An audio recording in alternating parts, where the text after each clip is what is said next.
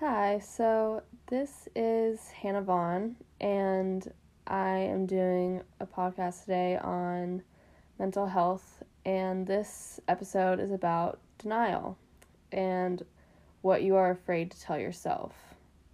And I have my friend Natasha here, we're just going to discuss, bounce ideas off of each other about denial. And my big question is denial helpful or harmful? And we have a few sources to discuss and that have different views. So, yeah, let's get to it. The first source we're going to discuss is an article by Adrian Barden called The Truth About Denial. And he mentions that denial is two things. First, motivated cognition, which is the unconscious tendency of individuals to process information in a manner that suits some end or goal extrinsic to the formation of accurate beliefs. So basically, you're making up your own kind of reality rather than the actual reality. Yeah, how I perceived that is like we all have a story, right? So an event happens in your life and it might be you see it one way, I see it a different way. Yeah. And then there's how it actually happened. Right, exactly. Okay. And so the motivated cognition would be like, for example, growing up, my parents left me once at swim practice, and that's what it is. That's the situation. I was forgotten at a practice. That's the facts, right? No emotions involved. Exactly. And then my motivated cognition would be, I'm not important. Yeah. It's like evidence to then build They meant to forgive me. Yeah. Me. They meant to forget me, right? Yeah. There are other things more important than me. And that would be, so then anything else that happened in life. Truth. Yes. It'd be your truth, but it's also your reality. Right.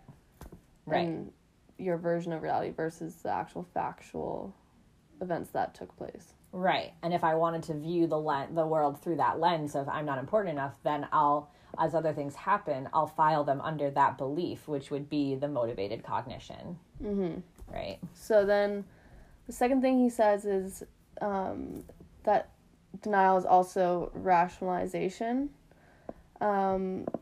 which is basically retroactively inventing defensive justifications for your own beliefs, whether they're true or not, or accurate or not, but retroactively going back and kind of just being defensive about it so that it fits your worldview. Mm-hmm. Yeah, totally. And like you said before, fits into that idea of like, if I have a category in my mind, like, oh, I don't matter because people forgot about me, or they always forget about me, that cognitive distortion, then that would go under rationalization. Well, it's happened before. Right. It happened this time. Right. And now it's filed away into my file of I'm not important. So my question is... Oh, he also mentions that for the purpose of this book, denial is the pervasive human tendency to deny uncomfortable truths. So, what for you is an uncomfortable truth? And have you come to terms with it? So this is something that I've actually learned a lot from you about, just in how you conceptualize things and talk about things. Like before I came to Montecatini for residential treatment for my eating disorder, my therapist at home, she asked me really like offhandedly, she was like, your eating disorder is separate from you, right? And I was like, what? Like I just never thought of it that way. And I think that even now as I'm here, it's so hard for me to look at these thoughts that I have, these core beliefs, these core values that I have, and not see them as a part of myself, but to see them as the disorder. And I feel like being in denial about that allows me to hold on to the disorder, because it's like, oh no, it's just me, it's just who I am, it's just how I see the world, it's my worldview. It is me. Like, yeah. I mean, I have a similar thing. Both Natalie, my dietitian, and Amanda, my therapist, have both asked me, they're like, you know that your eating disorder is bad, right? I'm like, no.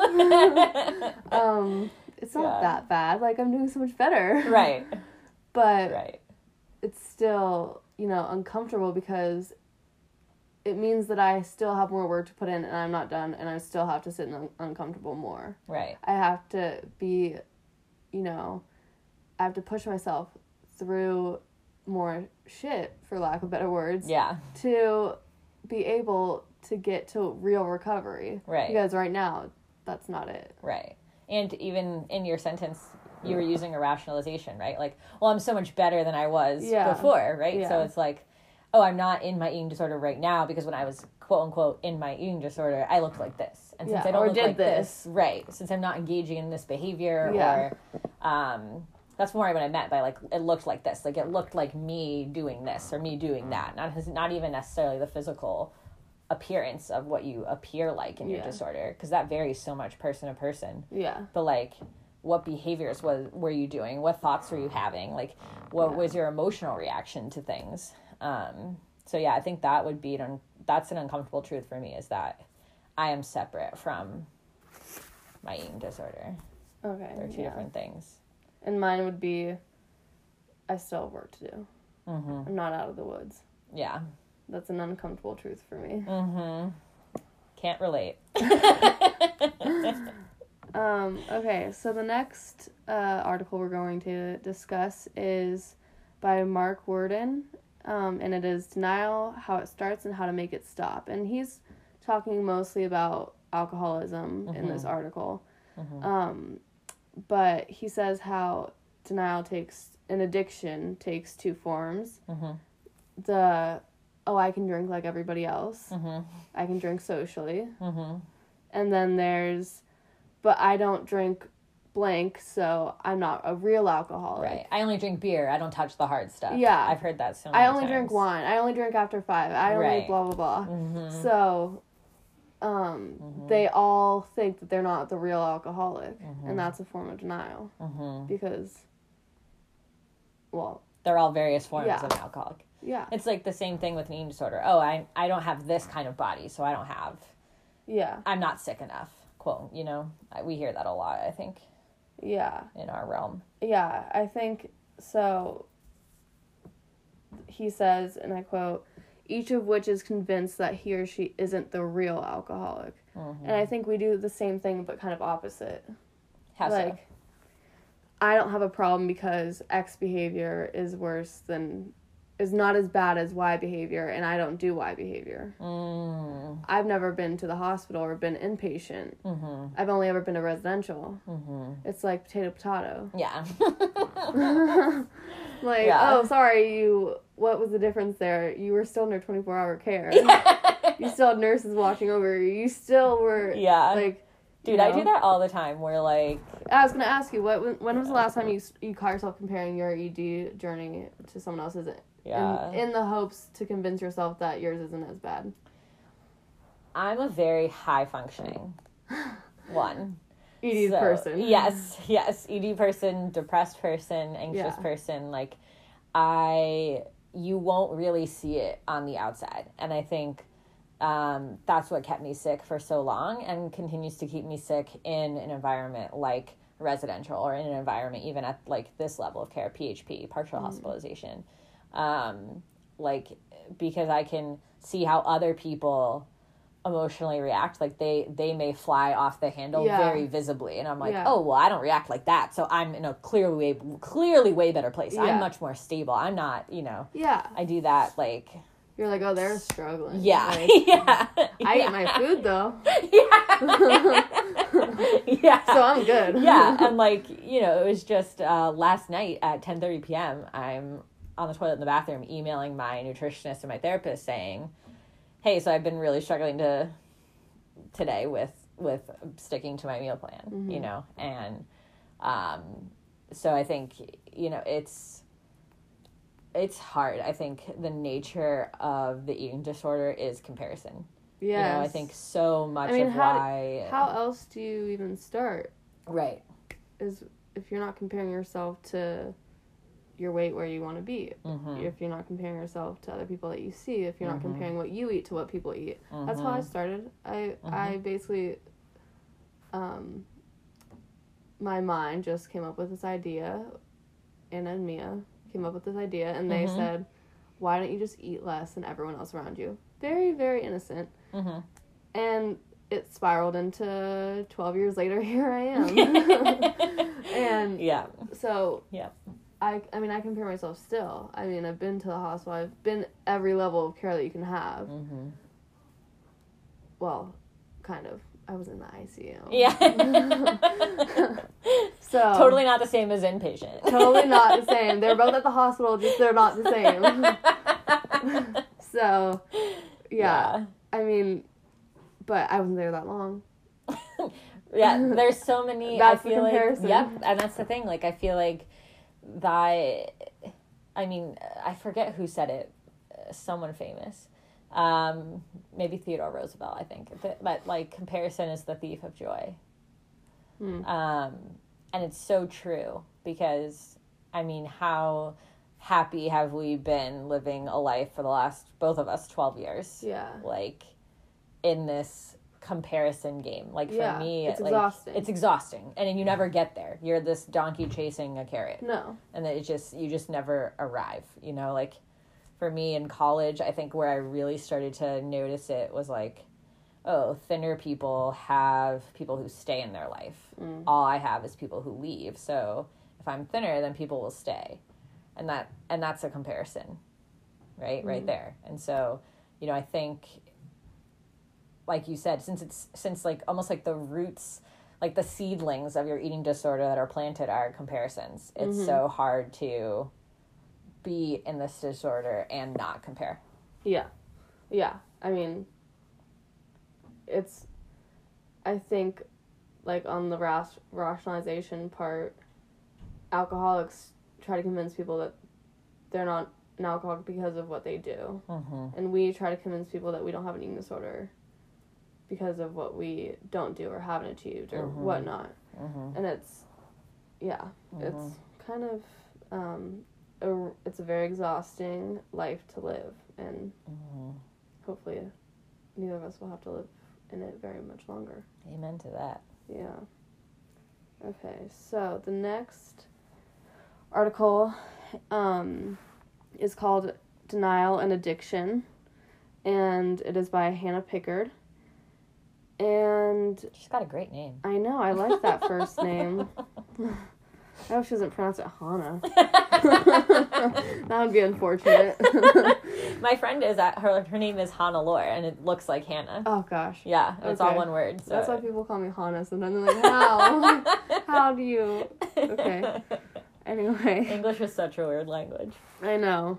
So she actually compares addiction with eating disorder, which I think is duh. Like, I can go to an AA meeting and be like, I feel you, but with my eating disorder. It's so funny that you say that because I used to work at a residential treatment facility for teenagers. Addiction. Yeah, and they were I just applied to be a PCT at a teen addiction place. It's great work. It's such great work. And I would go to the AA meetings with the girls and with these young women, and I would sit there and I would resonate a lot with their stories. And I think I told you this earlier today. It wasn't until last night. Oh no, I was telling somebody else. It wasn't until last night that I recognized my eating disorder is an addiction. Yeah. So it's really interesting that you bring up this topic. Well, I'm sure I'll tell you about the story as we get into it, but so interesting.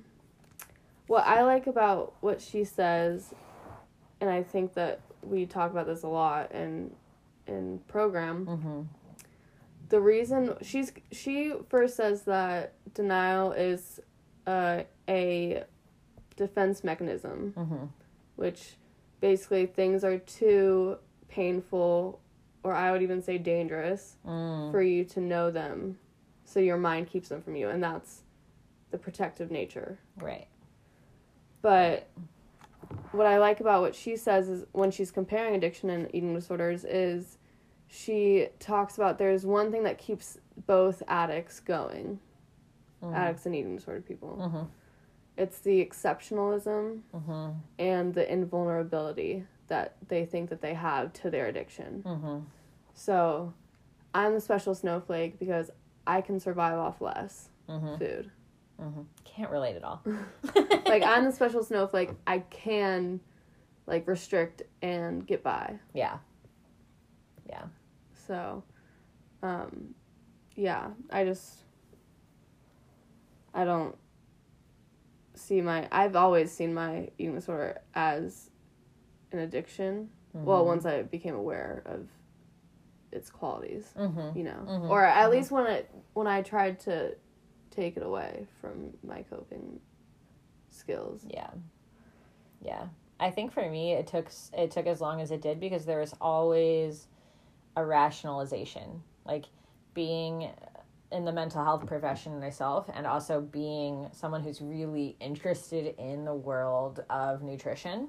I think I just always had a reason.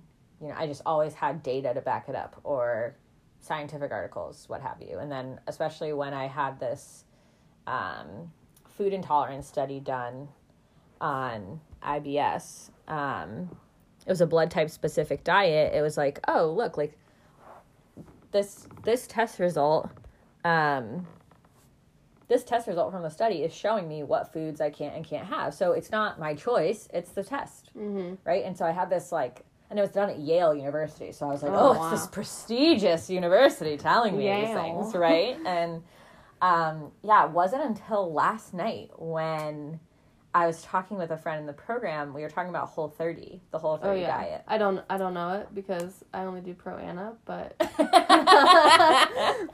I'm not all about that like healthy lifestyle. Yes. Oh yeah. So that's actually probably something that's worth mentioning is that orthorexia is like up and coming in the field, right? Where it's this obsession with clean eating, quote unquote, right? Yeah. Like, oh, I don't touch gluten, I don't touch dairy, you know? And Whole30 is like an extreme of that. And I heard you say something about, you know, screw Whole30, Whole 365. Yep. Yeah. That was my life. Like, so this is what was such the realization for me. So last night, Whitney was saying, oh yeah, like, my coworkers, they do Whole30. And when those 30 days are over, they just stop. They go back to how they were eating before. And it's like nothing to them. And she was like, I know, me personally, I wouldn't be able to do that. And this huge light bulb went on in my head. I was like, oh, because my eating disorder is an addiction. It's just like somebody who can't have just one drink. Like, once I started Whole30, I was like, why wouldn't I do this all the time? Why wouldn't, if I know I can, why wouldn't I follow this rigid rule? So then it became Whole 365. Yeah. I mean, my mom did this thing, and my dad did it this year, but in January, it's like dry January. Oh, yeah. And so she went the 30 days without drinking, which is like, you know, good for you. Right. But I feel like if it were to be something like food-based, like 30 days without any sweets, or Lent, oh my god, yeah. How many of us have used Lent to give up certain things like chocolate because people do that and like or sugar, adding sugar. Yeah. So I feel like soda. Yeah, that's as I'm drinking soda.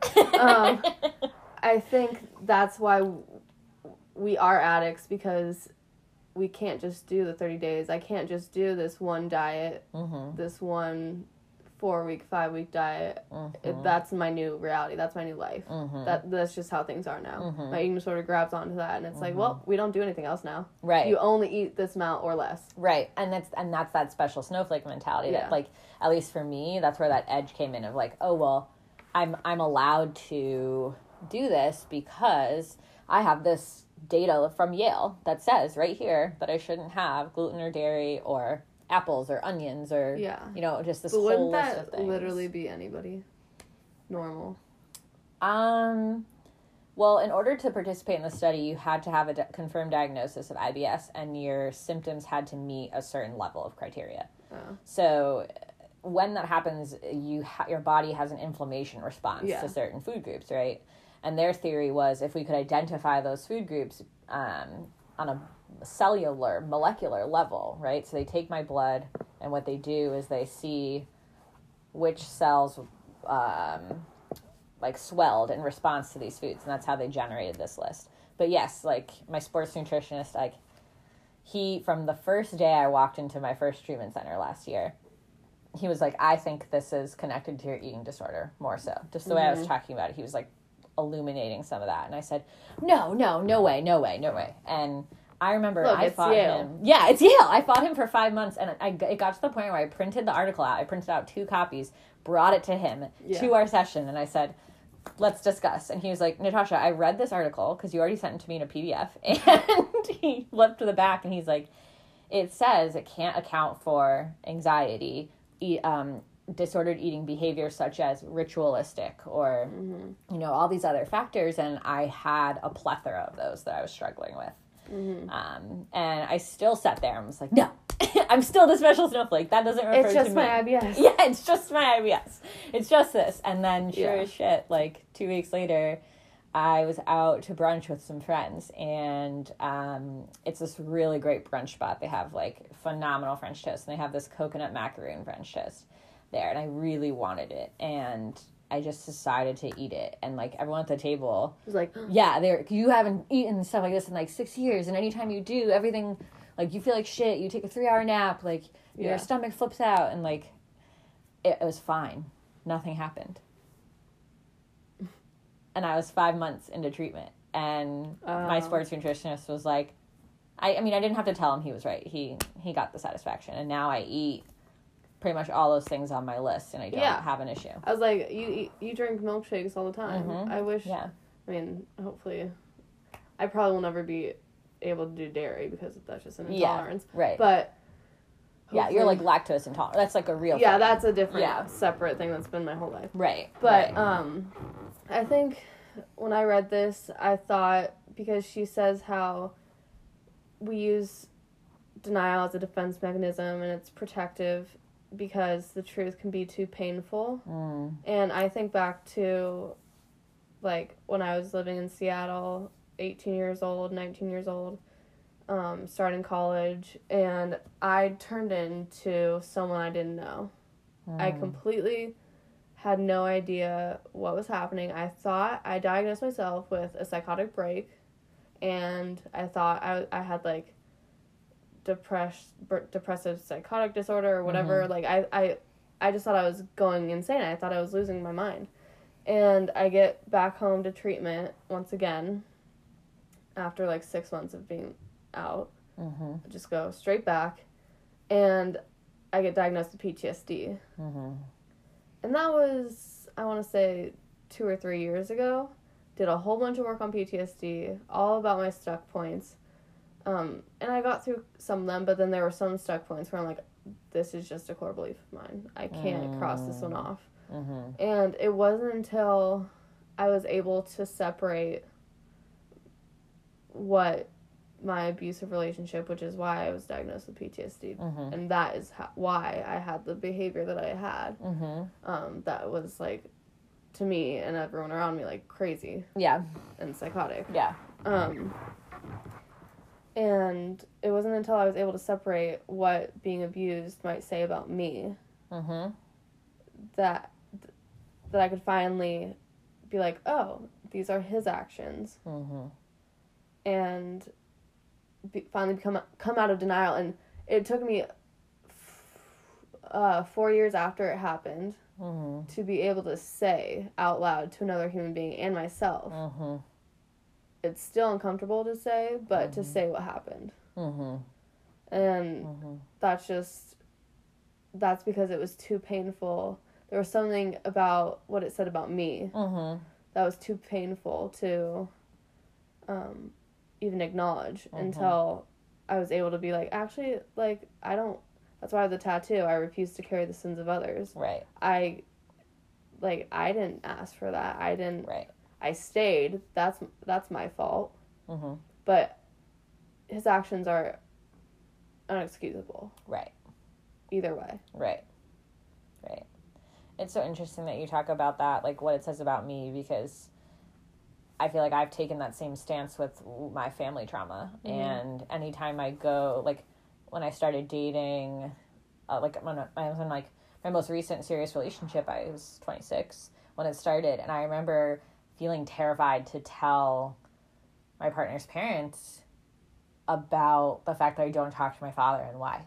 And I remember feeling like they were going to think I wasn't a good fit for their son and that I was bad news and I came from a broken home and just all of those things that kind of come along with family strife or inner conflict. And I think for me, I was just so terrified that it said that I wasn't worthy of a father. I wasn't worthy of unconditional love. Like, I was so set that it said something about me. And I remember being here in San Diego for a totally different reason. I was here for a conference last year, and on the phone with my boyfriend at the time, and saying, yeah, like, I feel like it says something about me. And I think that's so true. And I think that, you know, the fact that we both struggle with eating disorders, right, that it's that internalization, right? There's something wrong with me, so I have to change it. That's like what the eating disorder is rooted I went in. to treatment for a month, thought I was cured, you know, obviously. As we all do. Yeah. I was like, oh, cured. Recovered, done. Yeah. And, of course, when he reached out again, I was like, he was so right. It was me. I'm so much better. Yeah. This will work now. Right. Because it's me. Yeah. This all happened because of me. He said it, so it must be true. So, yeah, internalization for sure. Yeah. Well, because the truth that it's him, right, like, means that you can't control that loss anymore. Yeah. And it's that, okay, I don't want to lose that. And so what can I do to make that not happen? Right? It's like, okay, well, I can blame myself because then it's something I can fix and I know I can I can control myself. Over. Yeah. I mean, that's a huge thing with eating disorders, too, is, like, I'm a huge control freak. Except for in the, like, CODA, for some reason. I don't relate to that. But CODA is Codependence Anonymous. It's like AA, but for codependent relationships. Yeah. But anyway, so my control issues, like, I think it happens for a lot of people. People can have OCD very commonly and eating disorders. Because it's either your way or the highway. Yeah. Like, but I'm the same way. So I know that I can control my actions. Restricting and anorexia is very much about being in control. Yeah. And that's just what I do. That's just, I control what goes into my body because I can't control life outside of me. So if I can't control what's outside of me, I somehow make it internal. And thus my eating disorder. Right. And that's another comparison game I play. Oh, I don't have OCD, so I'm not as bad. I'm not as sick. You know, like, especially when you're at a higher level of care, like residential, and you are watching someone else in the kitchen, you know, preparing or plating their food who really struggles with OCD. Like, you're sitting there and you're getting agitated yourself because you're not in control of them being in their disorder in the way that they are in that moment. Yeah. And it was so easy for me to slide into that, oh, well, I'm not like that, so I'm not that sick. I think when we were both there together, I had that same thing. Because mine was, I think, the epitome of a 2-week tune-up. I love how that phrase exists. But by, like, the 5th day, as I'm, like, renourishing, I'm like, there's nothing I can do. The food is what it is. There's no point in this person hovering around the kitchen. It's not going to change with our serving or the portions that they're going to give us. We can't control it right now. So, And then I'm so like, funny. Oh, well, at least I don't do that. Right. And then I think, too, when you have that light bulb moment in res and you have that epiphany, like, it's almost like... I'm cured. Yep. Or I don't deserve to be here now because I know this. And then that person still doesn't know this. I should be at a lower level of care. Because, okay, so I have one that I think you can contribute a lot to by Thomas L. Schwank. Schwank? Thomas. Yes, Thomas.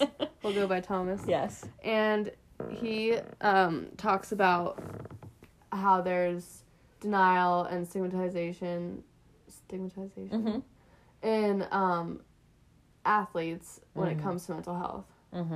And you and I were both athletes. You, I feel like, are still more recently an athlete than I. But he talks about there's two things that look very similar. And so overtraining is a diagnosis that, correct me if I'm wrong, you get mostly when it's like you're burnt out. Yeah, or you are on the path to injury. Okay. And depression is... Or aren't injured and you're still training. Yeah. There's a lot of ways you can earn that badge, as we would say in the athlete world. Yeah. And MDD, major depressive disorder, kind of looks similar to being burnt out. There's the fatigue. There's the pain, the chronic pain. Lack of motivation. Yeah. Lack of energy, yeah. So, no joy anymore. Yeah, and so he was saying how they're so similar because, let's say I wasn't an athlete, and by the time I got my diagnosis, I wasn't an athlete any longer. I got diagnosed with major depressive disorder, but because of my personality type, I was like, no, that can't be true because I am not weak. I handle things. I cope with things. I'm not depressed. Depression is a weakness. I was so ashamed. And for an athlete receiving or being diagnosed with overtraining, probably feels the same way. Like, that can't be true. I love sports. Or this person does this number of workouts, so why can't, like, I should be able to do that because that person over there is doing that. Yeah. So for you, how is overtraining, looking back, connected or separate from your depression? And are they? Is that even possible to have both and separate them? Yeah, so it's so interesting. So I don't know if I ever told you this part of my story, but when I first started, my first day of eating disorder treatment ever in my whole life was the same day that I was starting my marathon training plan to requalify for the Boston Marathon. So if that doesn't illuminate my overtraining diagnosis in and of itself, but I think, like, for me, as we started to unpack that, there was a day where my coach had put on the training plan a really hard tempo run where I had to 10 times for 1 minute at a time, I'd have to go at a significantly faster pace. And this was over the course of a 6 or 8 mile run. So you're surging, right? Over and over again. And your rest period was only 2 minutes. It's sprint for a minute, slow, jog slower for a while, but you're basically going from race pace to sprinting pace and then back to race pace. So it's not even you're at a casual jog, I can talk to you right now. And after that workout, so I went to that workout not eating a breakfast, probably restricted dinner the night before, didn't sleep very well, was up at 4. So you're talking about refueling. Yeah. And fueling. Under fueling on top of the overtraining. Yep. And no recovery. Right. No recovery because I went from that workout and I went straight to the Harvard Stadium in Boston. And I did a workout there that was a partner workout with this group called November Project where your partner would sprint up and down 2 full sections of the stadium stairs there and then tag you. And then you would sprint too. And so I just did that until I literally collapsed on a stair. I was I'm devoid of energy. I have nothing in me. I couldn't even fathom getting to the other side walking to get my water bottle. And my nutritionist is in treatment, he's look, I know you just came back from hip surgery and you are on your way to another injury. And I had I tore 65% of my labrum off by overtraining and training on it. not knowing that it was, or pushing through the pain, because that's what you do as an athlete. You push through pain. And if you're not, you're weak. Yeah, exactly. Right? Exactly. And so when we took away, so like as my sports nutritionist was like illuminating this truth, right? I was like, okay, I really have two choices here right now. I can continue down this path and end up right back where I started, even though I promised myself my hip surgery was the last one, you know, or I can choose to kind of take a step back from my sport. And as I did that, I started going through what he would call as the withdrawal. So when you overtrain, you get into avoidance. Well, you can tend to have this exercise dependence where you depend on the exercise to stabilize your mood. Yeah. Right? And so now it's like any addiction. When you take away the addiction, you go through a withdrawal. And so at first my anxiety spiked, but then it was followed by this huge depressive episode. Yeah. That lasted pretty much until my third week in res here at Montecatini. Yeah. So yeah, I have a similar thing that happened, but another comparison, I've never passed out while training. And people do that who are normal. Yeah. Yeah. So yeah, I must never have trained so hard enough. And totally. But I did break my back, 2 vertebrae, shattered. Your poor body. I know, and I trained on that for 5 months because I didn't know. And it got to the point where I couldn't do a round off without crying. Yeah. I just, like, and it's hurt. so common in gymnastics. Yeah. It is so common to push through that pain. My coaches would say every gymnast has back pain. And so because of that kept impact. Training. Yeah. Yeah. Kept training. Every time I would land, jump, literally all of gymnastics. Yeah. It was just so painful, and I still don't think I ever blame my eating disorder for breaking my back and also not healing. Right. The recovery. I'm not in college right now doing gymnastics because of my eating disorder. Right. I mean, probably a lot of other reasons. Right. But when it comes down to it, I broke my back because of my eating disorder. Right. I didn't recover or heal in the time that I was supposed to, like other people do, because of my eating disorder. And I somehow could not ease up on my eating disorder or put it to the side or give it up enough for my sport. I had chosen to well, when you're injured, it's even harder because now you're not exercising. Yeah. You know, it's so hard. I still exercise. That's the thing. I still went to practice and would just do conditioning all day. Yeah. I would go and lift uppers. And I was 26 at the time that I had this surgery. I got like major abs.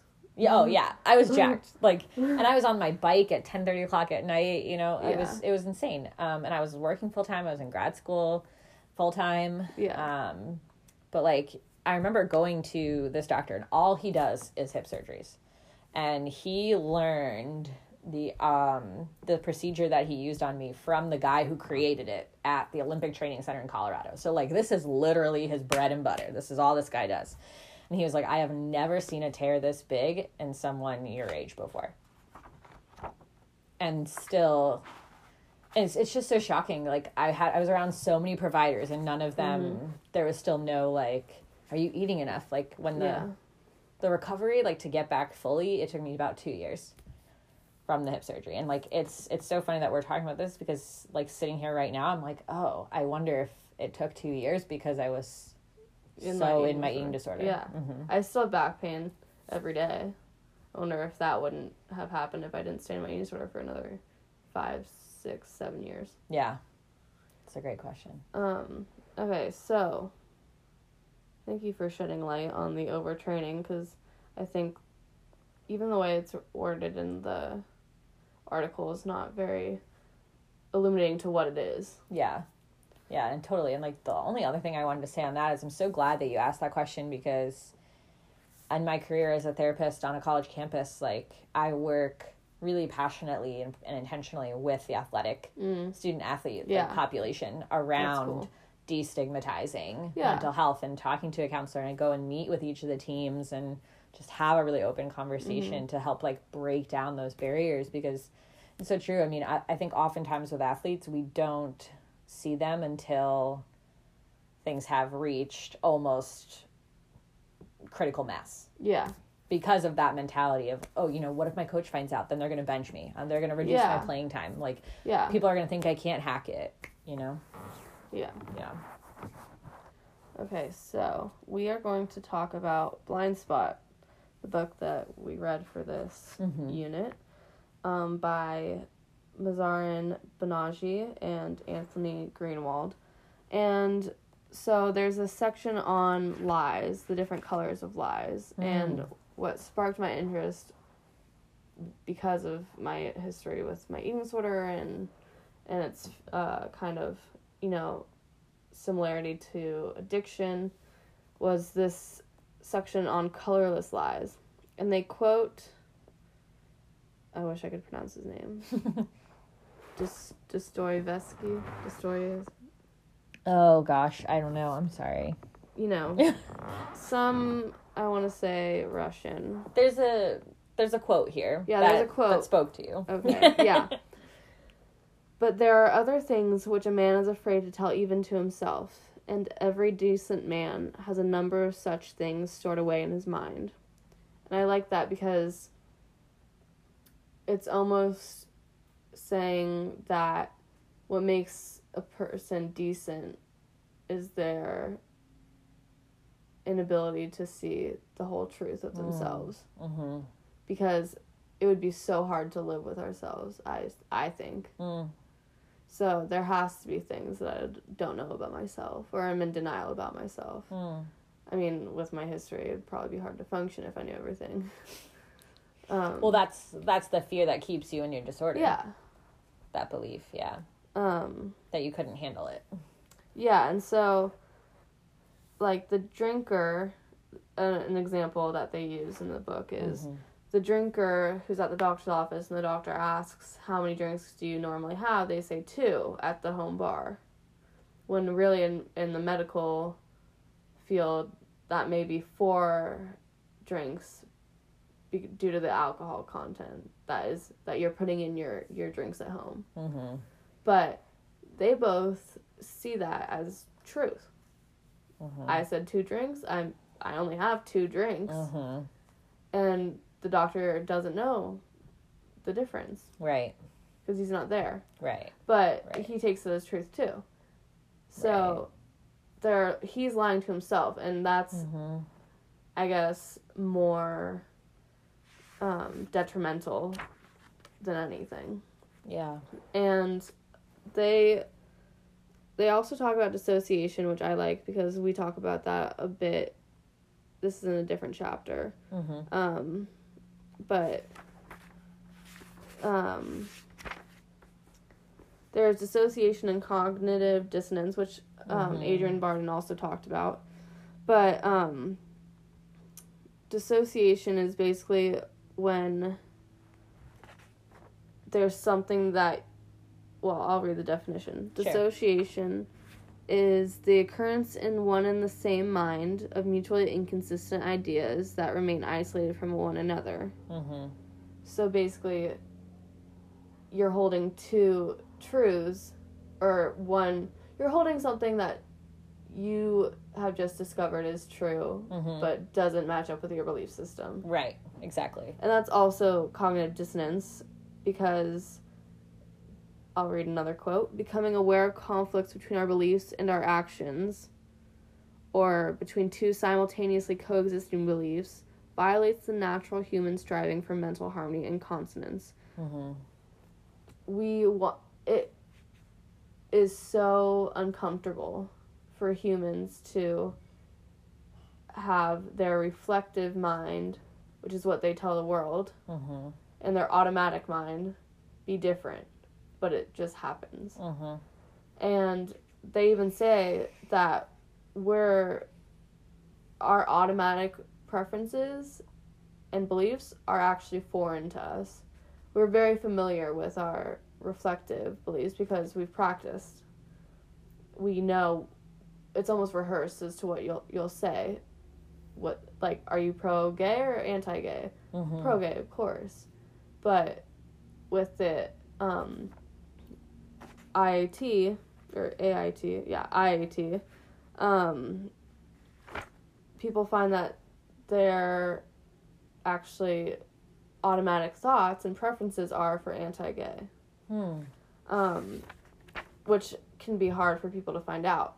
Yeah. So then, the question that they ask, or they don't ask, they say, it may be best to let sleeping dissociations lie. Like, it might be best to be living in that denial if it's safer. And although they do say many people actually do want to know, but is that safe? And that's my question. That's the big question. Is being in denial safe? Or which is being in denial helpful, harmful, or does it depend on the person and the situation? And I feel like it's a cop-out to say person and situation. But, I mean, I already have my stance. Dose-dependent, content-specific. What? Like, if it depends on the person, it's like dose-dependent, content-specific. Something my sports nutritionist used to always say. So, yeah, I guess my question is, from what we've talked about so far, do you think that we should let sleeping dissociations lie? Yeah. So, I'm going to relate this to eating disorder treatment because I think it fits so naturally. And it's this conversation we were having the other day in a nutrition group about people who struggle with binging. Like, okay, I just can't ever have that food in my house. Right? I feel like buying into that keeps that person sick, especially around that food, right? Oh, I just can't have that food. Whereas, like, what the nutritionist was talking about is, like, I think you should always have your fear foods in your house at all times. Because the belief that, like, oh, I can't ever have that is what keeps you in that, like, restrict binge kind of mindset. And knowing and working to trust yourself to be like, okay, I'm going to have, maybe your thing is cookies, right? I'm going to have cookies tonight because I feel like having cookies. And knowing that I could have them again Friday, maybe it's Monday, knowing that I could have them again Friday if I wanted to is what allows me to have 3 right now and then go put it away. Right? That's like what you're striving towards. So I feel like it's only when we are able to look at these things that we don't want to know about ourselves and know that they are not the end all be all. They're not what defines us, or they are not these permanent fixtures. They are not this, like, it's going to feel like this forever. Is that we can grow from them and learn from them and move on from them. I feel like if we stay and allow ourselves to harbor them, we never ever let go of them. Yeah. You know, so, like, really similar to the homophobic versus non example that you gave, there's this test you can take. It was created by Harvard called the unconscious racial bias. And it's like a series of pictures that it just has you click, and there's like words like good or bad, and it shows like people of various skin tones. No, that's exactly what I'm talking about. Yeah. That's exactly what this book is about. Yes. Or most of it. Yes. Or a good chunk of it at least. Yes. And I think it's IAT. Yes, and I think it's only when you become aware of that can you start changing your actions for the better. Yeah. I do agree. I think it's like what the whole thing of our eating disorder is, right? Is like but there has to be a level of protection. Right, but that's where our coping skills come in, right? So right now we feel like if these things are really true about me, I can't handle that. So I need to use my eating disorder to cope with that and try to change these truths, right? Whereas if we're able to, like, invite some of those truths in and sit with them and use our other coping skills, then over time, it changes. I personally hate to be the last person to know anything about myself. And, you know, that insecurity of thinking that I'm oblivious to something about myself that everyone else knows makes me very hyper aware of myself. But let me just bring in the last article that we'll talk about. It's by Martina S. Voss and her colleagues, and they studied denial and the social and emotional outcomes in lung cancer patients. Mm. And they found... this was a really interesting study. They found that their most interesting finding is that patients who were in higher levels of denial, were in higher levels of denial, increased their, or experience, what does that say? I can't read from there. Where are you? Our main and most interesting finding. Oh, okay. Is that patients fare better when they express a moderate level of denial, or increase their level of denial after diagnosis over time. Patients showing little denial prove to experience worse social and emotional outcomes and overall quality of life. And they attribute that to the fact that if you're in denial, you're not thinking about your diagnosis all the time. You're going about your life. You're not letting it interfere with relationships. And this is kind of the conscious denial that has been talked about by others. But I go back to Pickard, and I'm like, you're right. It's a very protective mechanism, and our brains are so phenomenal at protecting us. They're really smart. Yeah, they are. Like, to even have such a thing as dissociation. Yeah. Where you can literally, because something's so uncomfortable, just, like, dip out. Yeah. Irish goodbye. Yeah. Well, so I think you bring up a good point, right? And I think here they're talking about the special snowflake sort of form of denial, right? So they're like, they may accept that they have cancer, but their denial might be that they could die from it, right? Like, well, I'm going to beat it. I'm going to be that 20% statistic. Or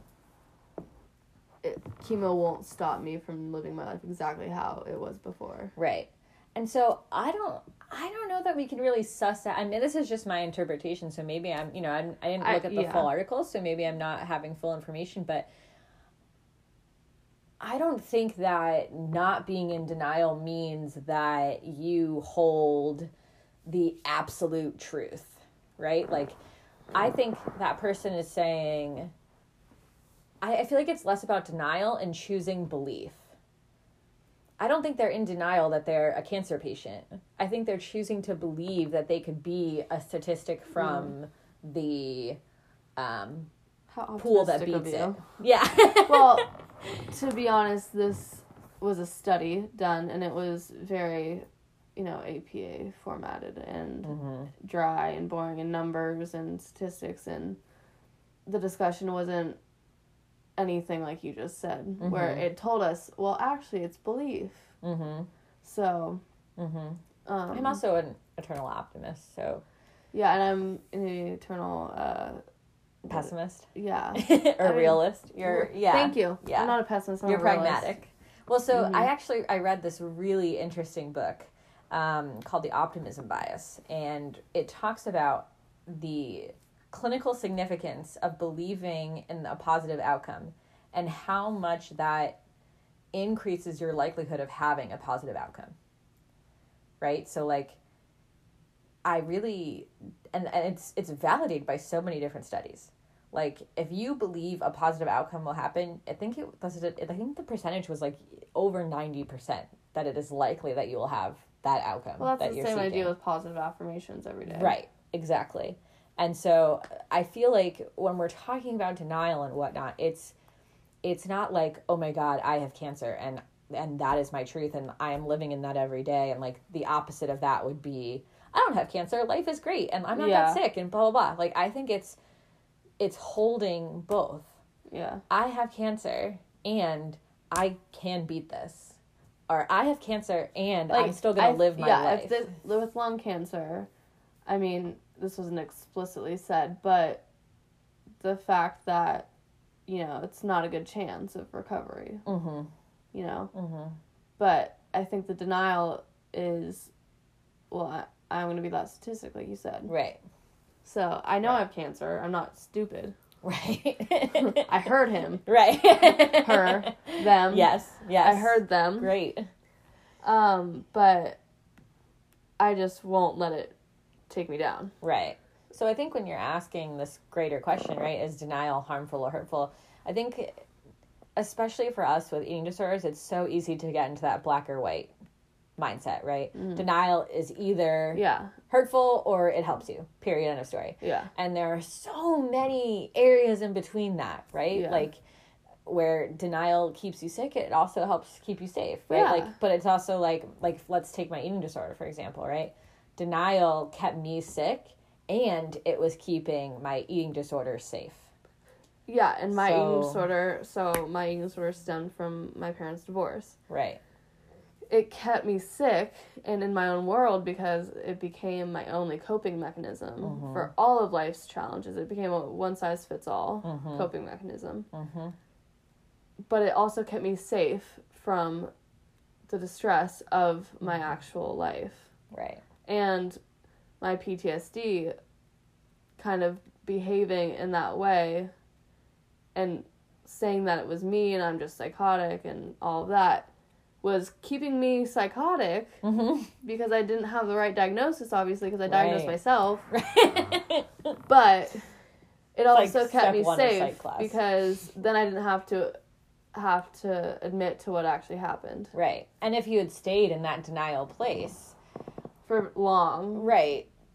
I don't know that you would be here having this conversation with me right now, you know? So I think when you're asking, is denial harmful or hurtful? Well, like, if we look at that, there was a helpful part of it, and that it was protecting your eating disorder. Yeah, we say that about eating disorders too. Yes. We say that our eating disorder served a purpose, and that's why they exist. Absolutely. Absolutely. So denial serves a purpose, that's why it exists. Exactly. And I don't think that we can label that purpose as all good or all bad, even when we're saying, oh, well, it was, like, helpful for me to stay in this denial. Yeah, for sure. Like, and had you stayed there in that place, like, I don't know that you would be here today.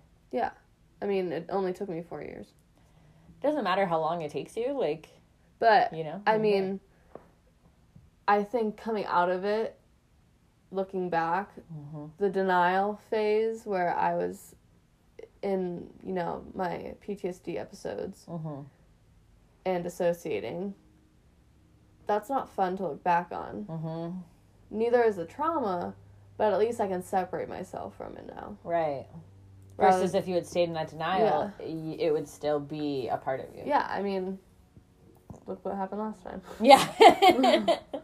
Yeah. So I think you have your answer. Yeah. At least from me, anyway. So it's the the easy way out. One size does not fit all. Yeah, I don't even know that it's the easy way out. I think it's the hard truth. You know, I think that it's not helpful or harmful. It serves a purpose. Well, I don't think it's one or the other. I think it's both. Okay. And it's so dialectical of you. Nancy would love it. It's so treatment of me, right? Yeah. I'm recovered. Look at me.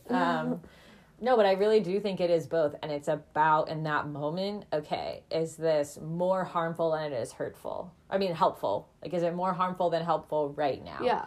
And looking at that scale and recognizing... Is the distress of reality outweighing being in denial? This, like... Well, I like how Adrian Barton also says how denial is not bullshit. It's not some bullshitting. It's not delusion. And it's not wishful thinking. It is someone's actual reality. It's just not factual reality. Right. Like for me, for example, when I started my job as a therapist out of grad school, right, in Boston, it wouldn't have been helpful for me right then to come out in my life and say, oh my God, I have an eating disorder that needs treatment, because I would have lost my job. And when it got to a point where I like knew I couldn't keep going the way it was like, okay, now I actually need to get out of denial in order to keep my job. Yeah. Because if I keep doing what I'm doing, I'm going to crash. You know, so I think it is both harmful and hurtful, helpful and harmful, and figuring out when the scale starts dipping too far in one direction, how to tutor it out. Yeah. Or what you need to do to address it. I agree. I think for me, I'm probably still in denial if I'm really thinking about it, because I every time I end up in residential, I'm like, oh, it's just a mistake. My insurance must be really good.